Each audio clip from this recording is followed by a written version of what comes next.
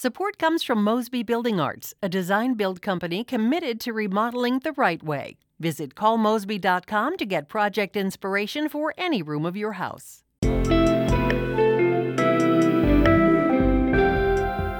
From the St. Louis Public Radio Newsroom, this is The Gateway. I'm Sarah Fenton, filling in for Wayne Pratt. Ahead, thousands of farm workers have contracted COVID-19 in more than a dozen states. Some say the lack of a coordinated federal response is putting workers at risk. We don't want interruptions in our food supply. And so that means we're sacrificing individuals that are doing that work. We'll hear how medical clinics are stepping up to get farm workers tested. But first, these headlines. New research shows the pandemic has driven a record number of families into food insecurity. Black and Hispanic families have been disproportionately affected, with 40% of Black families reporting they're struggling to afford food and 36% of Hispanic families. Diana Whitmore-Schazenbach directs Northwestern University's Institute for Policy Research. She says the data reveals the depths of the recession we're facing. This is something that we would predict based on the increase in unemployment, the loss of free and reduced price school meals that kids usually have access to. We think we can explain why this has happened. She also says historically there have been racial disparities among food insecure families, but these numbers are shocking. According to Schazenbach, the data reveals the need for more robust federally funded food assistance programs such as food stamps. 23 employees at the Wentzville General Motors plant have tested positive for COVID-19. UAW Local 2250 President Glenn Kaji said on Saturday the company confirmed the cases, as well as a plan to temporarily lay off a significant number of employees at the plant. Kaji says it could be around 1,200 people. He says he plans to meet with company officials early this week to learn when the layoffs will take place and how many employees will be affected. National forests, including Missouri's Mark Twain National Forest, saw big crowds over the 4th of July holiday weekend. St. Louis Public Radio's Jonathan Ahl reports the forests are proving to be a popular destination for leisure activities while coronavirus concerns remain. National Forest offices are still closed because of coronavirus, but the campgrounds, bathrooms, and all other facilities have been open for a few weeks. Chris Woods is a recreation officer at Mark Twain National Forest in the Ozarks. He says campgrounds and parking lots have been full. We're having a lot of first-time visitors to these rec areas, or we're having some folks that perhaps they haven't been to that particular campground in a decade or two even. I'm seeing a real reconnection to those rec areas, to the land. Woods says even when the forest is crowded, it's still very easy to maintain social distancing and use all of the public facilities. Woods hopes new visitors will learn forest etiquette and consider joining volunteer groups that help protect the environment. In Rolla, I'm Jonathan Ahl, St. Louis Public Radio. Authorities say 7 people were arrested and 2 officers were injured Sunday as police worked to clear out a crowd of protesters who had camped outside St. Louis City Hall to call for the resignation of Mayor Lyda Krewson. Sunday's arrests came during police's second effort to remove protesters from the area. Officers first cleared the protesters, who have gathered outside City Hall on and off since Wednesday, on Friday morning. A group of about 150 protesters returned to the area by Friday night.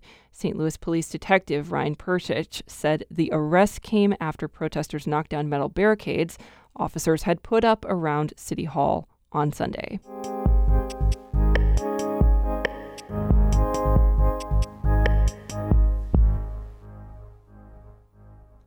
The U.S. relies on more than 2 million seasonal farm workers to cultivate and harvest crops. In the Midwest, workers are now heading out into the fields amid concerns about COVID-19 outbreaks. Side Effects Public Media's Christine Herman reports on efforts to keep them safe. Maricel Mendoza grew up in a family that traveled from Texas to Illinois every year for her parents' jobs as contractors with a large seed company. My parents' siblings were migrants, my grandparents were migrants, so it was just something that was the norm for me. As a teen, she spent several summers out in the fields herself, detasseling corn. That meant yanking off the pollen-producing top portion of plants to promote crossbreeding with nearby varieties, creating hybrid seed corn. It's long days. Your bus is leaving before the sun comes up. You're working in the rain, you're working in mud, you're working with bugs. Today, Mendoza directs a small clinic in central Illinois that provides medical services to the hundreds of farm workers that arrive here each summer and fall, mostly from southern U.S. states and Mexico. This year, the clinic is working with companies and health departments to test everyone for COVID-19. The goal is to clamp down on cases before they spread. Lately, they've been traveling the state, setting up outdoor mobile clinics under tents. Mendoza says she thought workers might be hesitant to get tested, since a positive result would mean missing out on work. But, every COVID testing we've set up that I've been at, you've seen people willingly come and line up and wanting to get the test done. And, they have questions and they're wearing their masks. Mendoza's clinic is part of the Community Health Partnership of Illinois. It's one of many federally funded health clinics whose work is critical now, says Sylvia Partida. When the pandemic first started and we were just beginning to hear about the impact on farm workers, we knew it was coming. You just knew that it was going to get worse and worse and worse. Partida is CEO of the National Center for Farm Worker Health, based in Texas. Many patients at the migrant clinics they support across the U.S. live below the federal poverty line and lack health insurance. The vast majority are Hispanic or Latino, populations that have been disproportionately hurt by COVID-19. She says no one is systematically tracking COVID-19 cases among farm workers, but her organization has compiled reports showing at least 3,000 workers across 15 states have tested positive, and several have died. Partida worries that social distancing is difficult out in the fields and in the dorm-style housing and the buses that transport workers to and from field sites. She says the lack of a coordinated federal response is putting workers at risk. Now we're in a situation where we don't want interruptions in our food supply.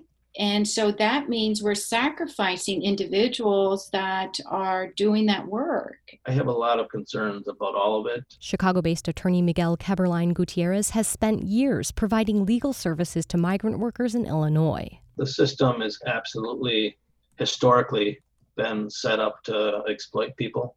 People continue to take jobs because for a lot of them it's the only option they actually have. At least one Midwest company says it's offering paid time off for those who need to isolate or quarantine. It's also encouraging testing and providing workers with masks. But Keberline Gutierrez worries about the lack of accountability and the inability of overburdened health departments to enforce state and federal guidelines.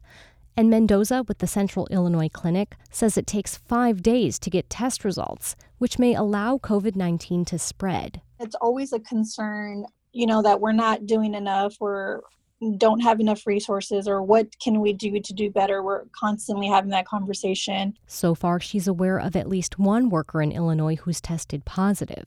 As detasseling season kicks off, she's just hoping more workers don't get sick. I'm Christine Herman, Side Effects Public Media. That story was produced by Side Effects Public Media, a news collaborative covering public health, and it was produced in partnership with the Midwest Center for Investigative Reporting. The executive editor of St. Louis Public Radio is Shula Newman. Music is by Ryan McNeely of Adult Fur. I'm Sarah Fenton, and from the St. Louis Public Radio newsroom, this has been The Gateway.